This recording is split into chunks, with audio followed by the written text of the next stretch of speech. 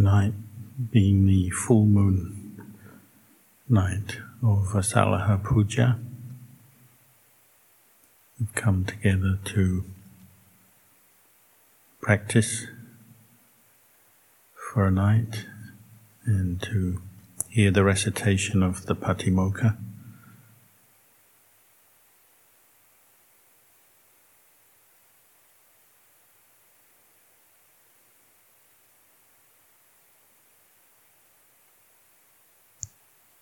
It's a time we can skillfully reflect back to the life of the Buddha and the occasion when he gave his first teaching to the 5 ascetics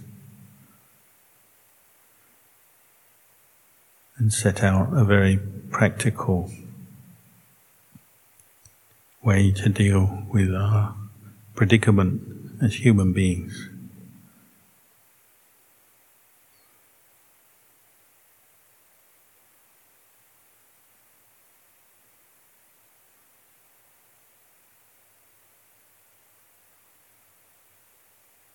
It was out of compassion and wisdom. The Buddha had understood clearly for himself how the human mind experiences suffering and where it comes from, and understood the end of suffering, realized the end of suffering,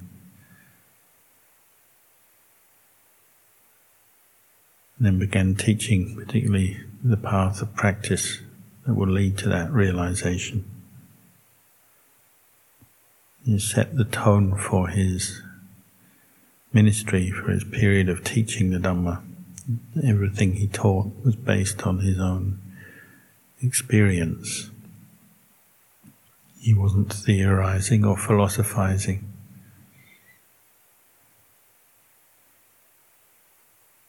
And this is one of the attractive features of the Buddhist teachings, that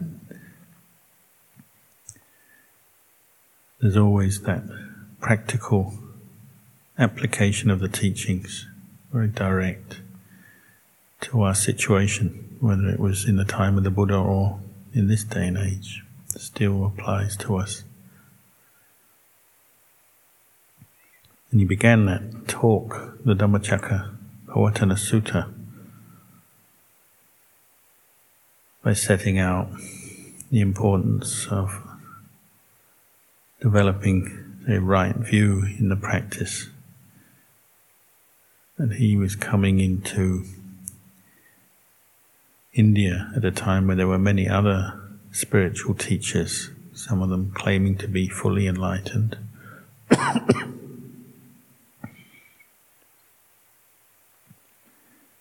So the beginning of the sutta, it was necessary for him just to set out what he saw as important to help refute some of the views of the day, and particularly his audience, the 5 ascetics, were very attached to the view of, what we say, the view of self-deprivation, self-mortification, Atthakila yoga, seeing that that was the way that would lead to spiritual release from suffering, depriving the body and mind of pleasure, developing extreme ascetic practices. He began his talk pointing out that that was an incorrect view. Needed to refute that view so that the 5 ascetics would be more readily open to hear the Dhamma which he taught, which was something new and you might say revolutionary at the time. The Arya Magga, the Atangika Marga, the Eightfold Noble Path, or the middle way, Majjhima Patipata, that leads to the end of suffering. And he was the first guarantor of that, in that he freed his own mind from suffering and stress. So he was speaking from experience, but he had to help clear away some of the pre-held views of the five ascetics. So he began refuting that. Atakilamatana Yoga. And that left Karma Sukhalikana Yoga. Once you've removed the view, the extreme view of seeing self-deprivation as the way to enlightenment, it leaves self-gratification, sensual gratification as the way of householders. Unenlightened, untrained people tend to see the more short-term happiness of the world as the way to live, and what's important. So the accumulation of wealth, different kinds of sensual pleasures based on the body, on the senses, is the way to go. You have to refute that as well.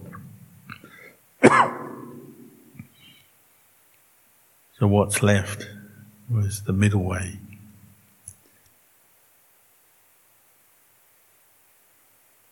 The Buddha just cleared away some of the wrong views that his students had been exposed to prior to that time. So they say it's like he's clean, like when we sew a new robe. If we use white cotton cloth and you want to dye it with the natural dye of the jackfruit tree, or even if you use chemical dye, you have to wash the white cloth so it can receive the dye.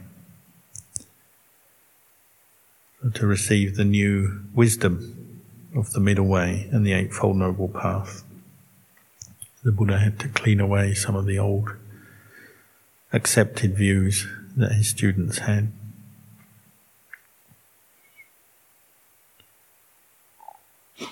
But again, he wasn't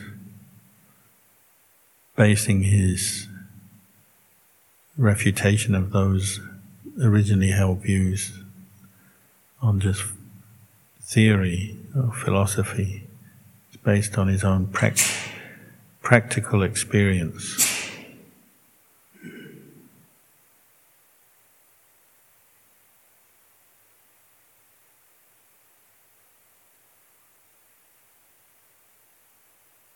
So then he began to expand upon the Four Noble Truths.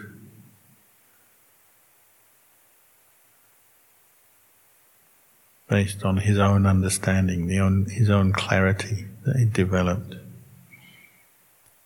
and proven to be effective through his own practice.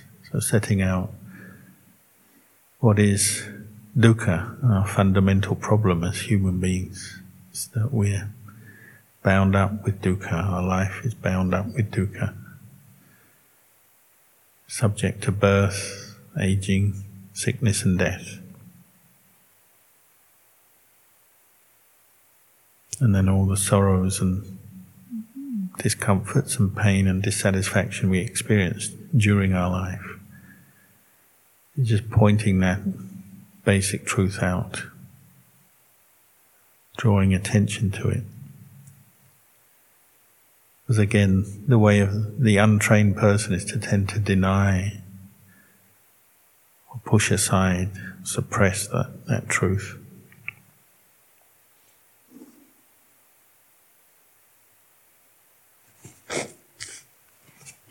Often, as long as we can secure the sources of immediate short-term happiness, the pleasures that come from wealth, from good health,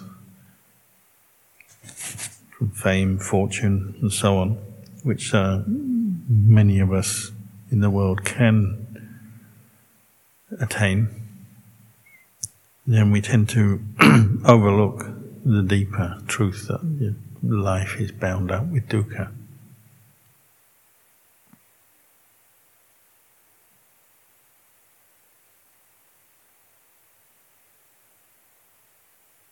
Even in this day and age, when people get older and frailer as their health starts to fail them, their faculties fail them, even if they are wealthy or have attained a certain amount of wealth in the world, and the pressure of aging and sickness and the onset of death, the closeness of death, can bring up extreme states of suffering. Tears, wailing, moaning, fears, anxieties.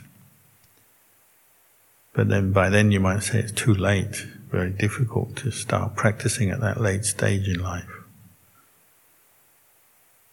So the Buddha in his compassion was pointing out the need to address these things from an early stage. As Luang Por Chah used to say, when somebody is born, we're always happy, rejoicing, but nobody thinks that this person eventually will get old, get sick and die. We just don't like to consider that inconvenient truth.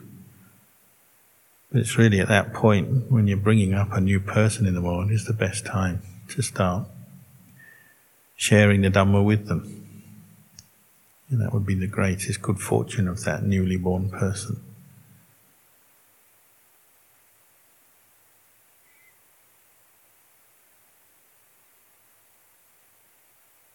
Having set out the first noble truth, then the Buddha turned to the cause of that, the craving, the clinging, the becoming, and then the birth that causes dukkha. What we often abbreviate to just craving or wanting and clinging, fed by ignorance, is the cause of all our problems.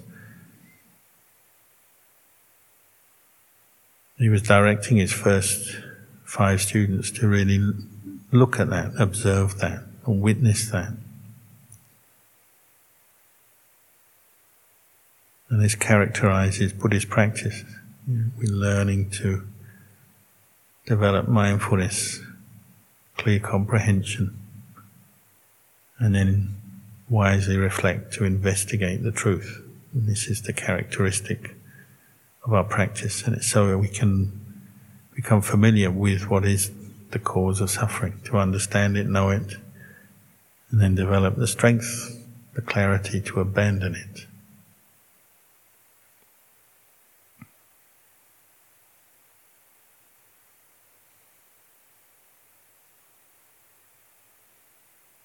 As our life as monks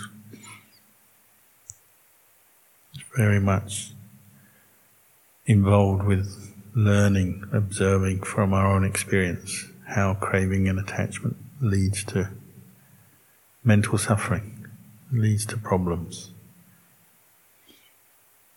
Someone was saying today, even wanting happiness can be a cause of suffering. If you have to take the wanting out, you just have happiness. As long as you want happiness, you can still be disappointed, dissatisfied. And basically, whatever we want is going to lead to mental agitation. But then you need to want to practice. So often people new to Buddhism will bring up this point: if you abandon all desires, all wanting, well, then you won't do anything. So the Buddha did point out we need some skillful desire. We need to learn the difference between skillful desire, chanda, and craving that leads to suffering, leads to clinging, leads to suffering. There is a difference. Or even would say sometimes we have to use craving to end craving. We have to use what we have And our starting point is a human mind that is untrained, unenlightened. We have to use craving to end craving. We have to use conceit, mana, to end our attachment to conceit. The very things we're learning and studying as the cause of suffering, the mental defilements, we're also using them as tools to go beyond them.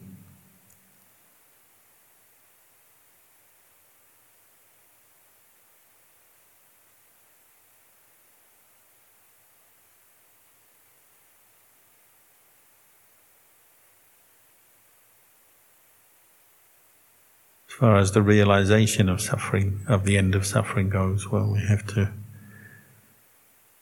take it on trust in the beginning,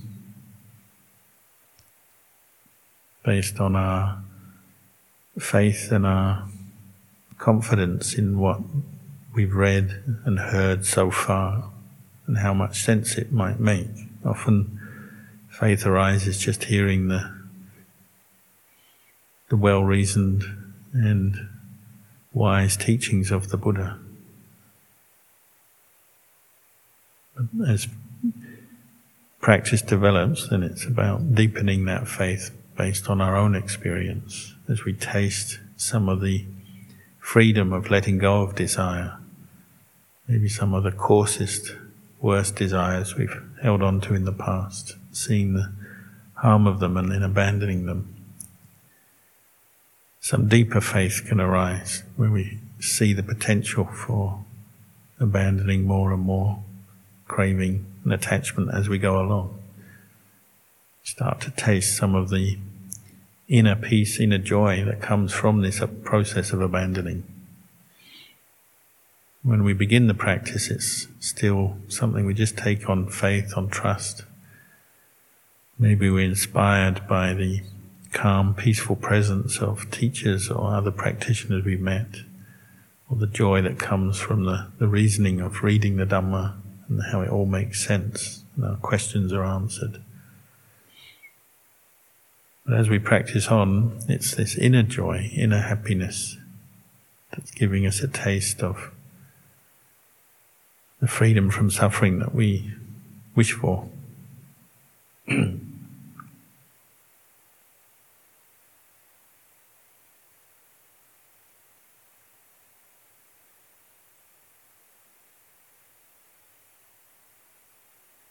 And then there's the Eightfold Noble Path, the path of practice that leads to the end of suffering.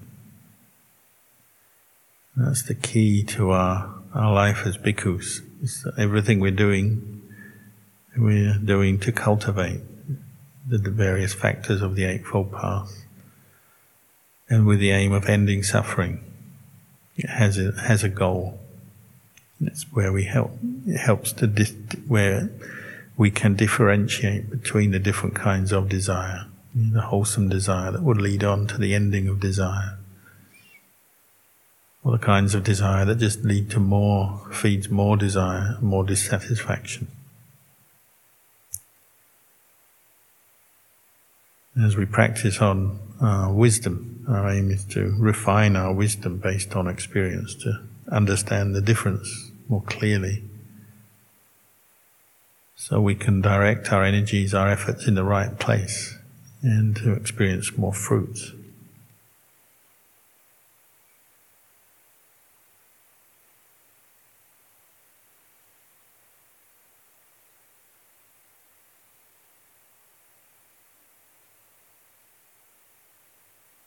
So having explained these Four Noble Truths, the Buddha had Venerable Contemplating as the first proof that teaching the Four Noble Truths in this way, explaining them, expounding them, can bring its result. A practitioner, on hearing them, reflecting on them, internalizing them, can have a realization. So Venerable Contemplating became Anya Contemplating, the first living Sangha of the Buddha. As we know, the realization he had was that all things that are subject to arising, subject to cessation, an insight into impermanence, removed a certain amount of delusion and wrong view from his mind. Something very simple, very direct, very practical insight that all of us can grasp, although maybe not all the time. It's an insight based on direct experience, developing this path. We can assume he developed the path factors in previous lifetimes, so they were already there, but just not perfected. And particularly as he reflected on the Buddha's words with mindfulness, steady mindfulness, his mind was calm, concentrated, and just that realization that everything he'd been clinging to, even the very wrong view that had been driving his practice prior to that, still a condition, sankhara, subject to arising, subject to cessation. The body, rupa Dhamma, and nama Dhamma, the mental aggregates, the khandhas, all rupa Dhamma, nama Dhamma, subject to arising, subject to cessation. That clear insight arose for him.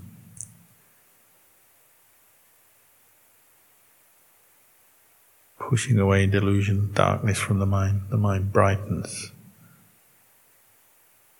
And the way of looking at the world, the way of looking at experience changed for him at that moment. And no longer grasping at his own body and mind with self-view, seeing through the delusion of self. No longer was the view that you can own this world or the things of the world, you can have the things of the world for yourself. No longer holding to that view, is now dispersed, understanding everything is a conditioned thing, arises, it must cease. You can't own anything, there's no self in anything.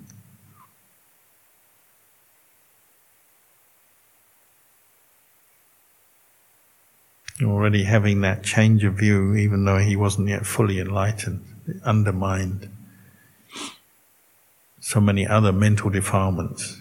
The coarsest kinds of conceit were abandoned.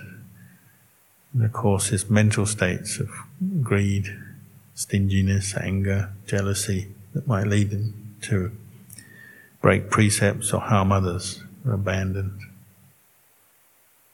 The mind still has some subtle defilements there, but now the right view is established, so he can see them as defilements, no longer taking them personally as self, his anger, his greed, his jealousy, his worries, all the hindrances that normally afflict us. He could now address them with right view, mindfulness and insight, even though they were still coming up for him.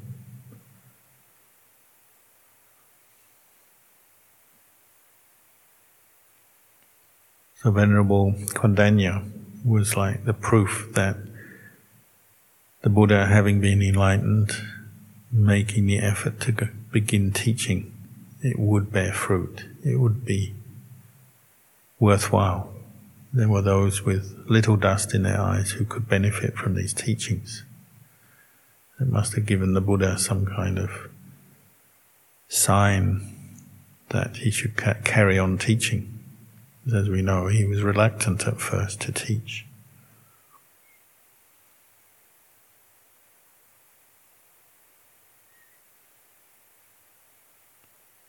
So in the hearts of those who have faith in the Buddha and his teachings, this day symbolizes something very important. It's a day we can look back at ourselves and say we too have this same potential to develop this same insight and free our minds from suffering, even if it's not completely free yet, we can set our minds on the road to the end of suffering by establishing right view.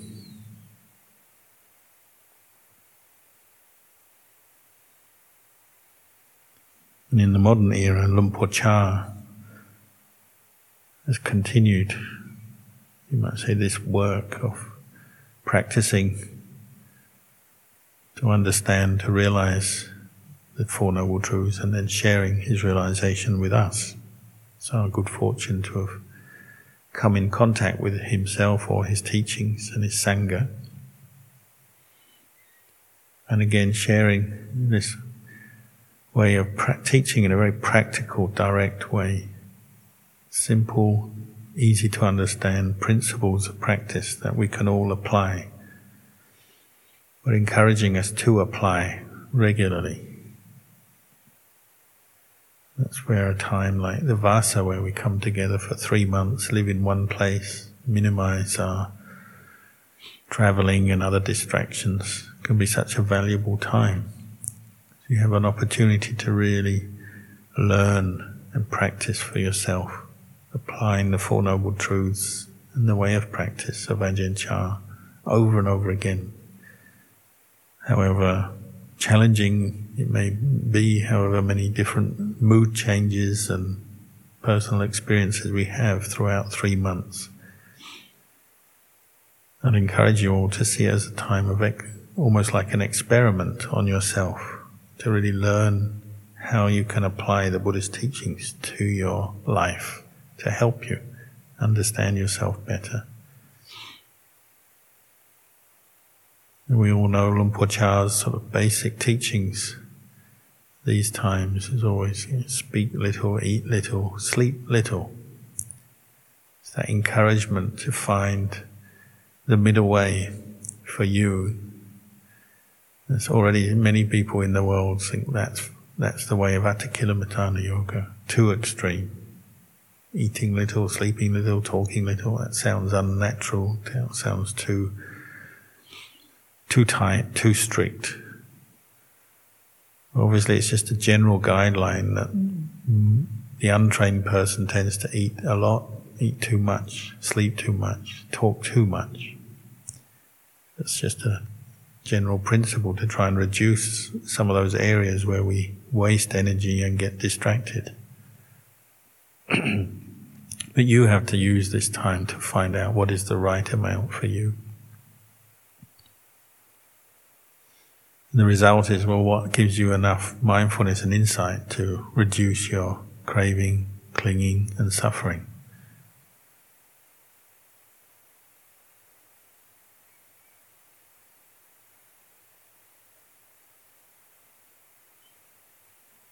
Another thing you used to hear from Ajahn Chah frequently was this encouragement to live easy, eat easily, to be one who's easy to look after with few wishes. Again, a very simple reflection. Just giving practitioners a guideline for how to go about your daily life so that your mind is not too obsessed and caught up with the world, so that you're free to really direct attention inwards, to develop stronger mindfulness and stronger wisdom, clarity to see mental afflictions and deal with them. You know, living easily, gin ngai. Sleeping easily, non ngai. Living easily, yu ngai ngai. Means like not spending too much time trying to get involved, entangled with the world. You're learning to live within the parameters, the limits of our vinaya and the requisites we have, the accommodation, the robes, the medicines, the basic things we use to learn how to be easy, not to be a burden on others, on the laity, or the other Sangha members, not to be one who's caught into complaining, not to be caught into anxiety, always worrying about how will I do this, how will I get that. These are practical teachings how to follow the Eightfold, develop the Eightfold Noble Path simply and easily, without a lot of problems or throwing up a lot of extra problems. We already have enough obstacles in our life from our own karma, our moods, the attachment to this body, the identification with this body, and then our attachment to our different moods. So learning just to be at ease within the Vinaya, within the lifestyle of a monk, not to be burdening the world or seeking a lot from the world, already sets the mind up to really deepen the practice. Learning to accept whatever comes in terms of the mental states you experience, the way things are, whether it's external conditions or just internally, how you feel, what you're thinking. Accept who you are and your karma, but then apply the Dhamma to it. And learning to develop mindfulness as much as we can, using sitting and walking meditation, using time wisely, being willing to go against the grain. So not always sleeping quite as much as you would like, not always eating as much as you would like, not always socializing as much as you would quite like. Well, these are the skills we learn as a bhikkhu. Just how to manage and train ourselves in the different areas that tend to distract us and take us away from the present moment, from the development of mindfulness and from the development of wholesome mind states. You see, the unmindful behavior, you might say sloppy, careless behavior, only promotes the kilesas, greed, anger, delusion. Where does sloppy, careless behavior come from? Well, a lack of reflection, a lack of attention. It's not really for somebody else to judge or know. It's hard for others to know where we're at in our practice. But we know. So it's this quality of developing the inner knowing, the one who knows, that's so valuable. And a sense of honesty and a love of truth. Be honest with yourself, not so you can punish yourself or blame yourself, but just be honest when you see defilements coming up. At least recognize them for what they are. And learn cause and effect, what promotes defiled behavior. Defiled thinking, defiled speaking, defiled action. Rooted in greed, anger, delusion. What promotes it? What reduces it? What practices work for us? And this is a time to really experiment with that. To learn how you can summon up more effort, how to be patient with, say, particularly with painful feelings, say if you're sitting or walking or tired, how to maintain effort through the day or through the night, patient effort, determined effort.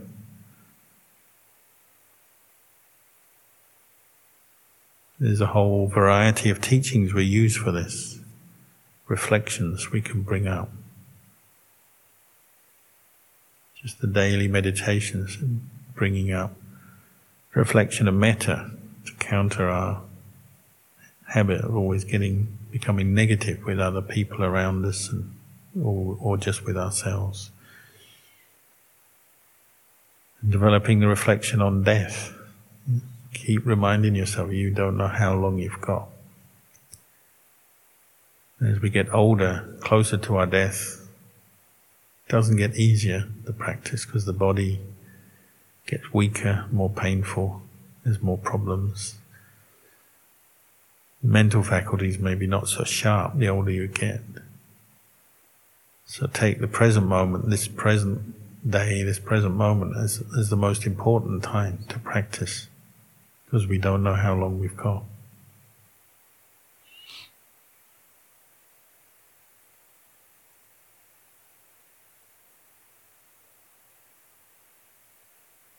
Or reflect, say, when you do die, how do you want your mind to be when you die? Are you happy to have a sort of distracted state of mind or a careless state of mind, just following every mood that arises? When craving comes up strongly, reflect on death. Where will your craving lead you? How many more pleasant experiences, distracting experiences do we need to be satisfied? There's no quenching the thirst of craving by following it, even though at the time it seems the correct thing to do. All those short-term mood swings, short-term sensual pleasures, different experiences that we crave and seek, they don't last. They don't bring us any permanent happiness or understanding. Where real peace and happiness comes from, it's from relinquishing craving, seeing through it, not following it, having enough mindfulness, enough insight to not follow it, but just recognize it for what it is and then abandon it. One of the problems in our practice over time is we can become very complacent. Particularly once we've learned the basics of the Vinaya, learned the chanting, learned how to meditate, how to live in the forest, then our mind can go to sleep again. We accept, this is good enough. I can keep my mind to experience a certain level of peace. I know how to live with other people, follow the rules, follow the routines. Often we feel that's good enough, and the mind goes to sleep, and then craving is still there, and it's still affecting us, bubbling up, finding new outlets, new ways to come up. So vigilance, heedfulness, is vital quality to develop in the practice. Reflecting on death, the impermanence of life, helps to bring up heedfulness. Say tonight we practice all night, being the full moon night. Just reflect, if this was your last night, how would you want to die? How would you want your mind to be? There's really no other experience we need to have in this world, no pleasure to seek. With your family and friends, all you can say is goodbye. There's nothing more you can do with them if this was your last night. But more important is, the karma you would be taking to your grave if this was your last night. How much suffering would you want to take with you? Or are you ready to put things down? Are you ready to let go of the things you crave?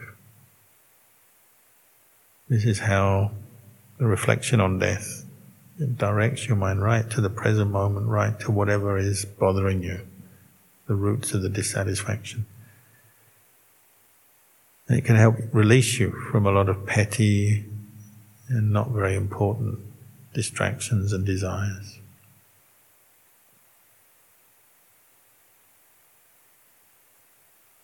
We have to find these ways to reflect, to bring up both the energy and the effort in the practice, direct it to the development of the path, but also the energy and the effort to abandon the obstacles to the path, the hindrances, the mental defilements and afflictions.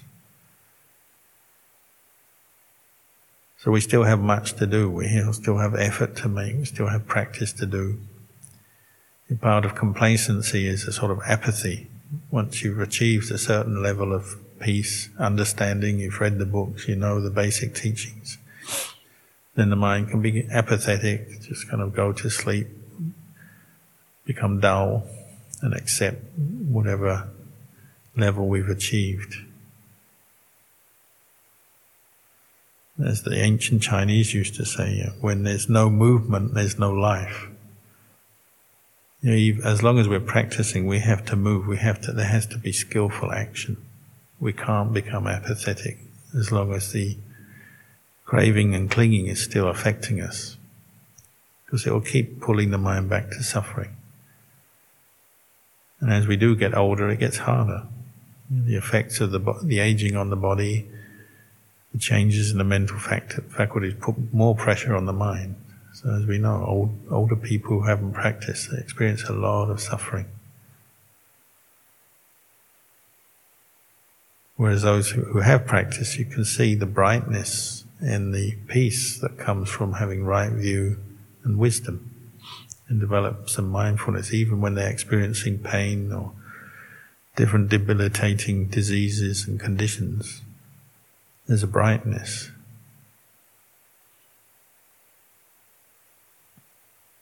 Recently we were visiting Lumpur Sawang in Thailand, who's got terminal cancer, and there's really very little they can do for him now. He's had quite a few doctors look at him, different treatments tried. All it can do is alleviate some of the discomfort. But his spirits are remarkably high. He's still able to use that Dhamma that he's developed over his life. It's a good example of how the Dhamma can help you towards the end of your life.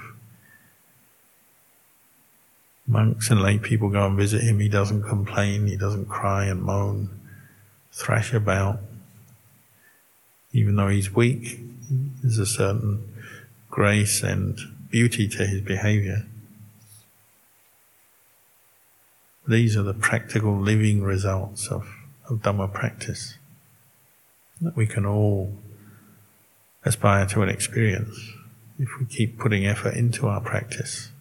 This is a time, like the Vasa is a time, an ideal time for that. It's a time to wholeheartedly put your effort into the sitting, the walking, becoming mindful as you practice in every posture, standing, walking, sitting, lying down, learning to reflect on the Dhamma, use the Four Noble Truths as your structure, your framework.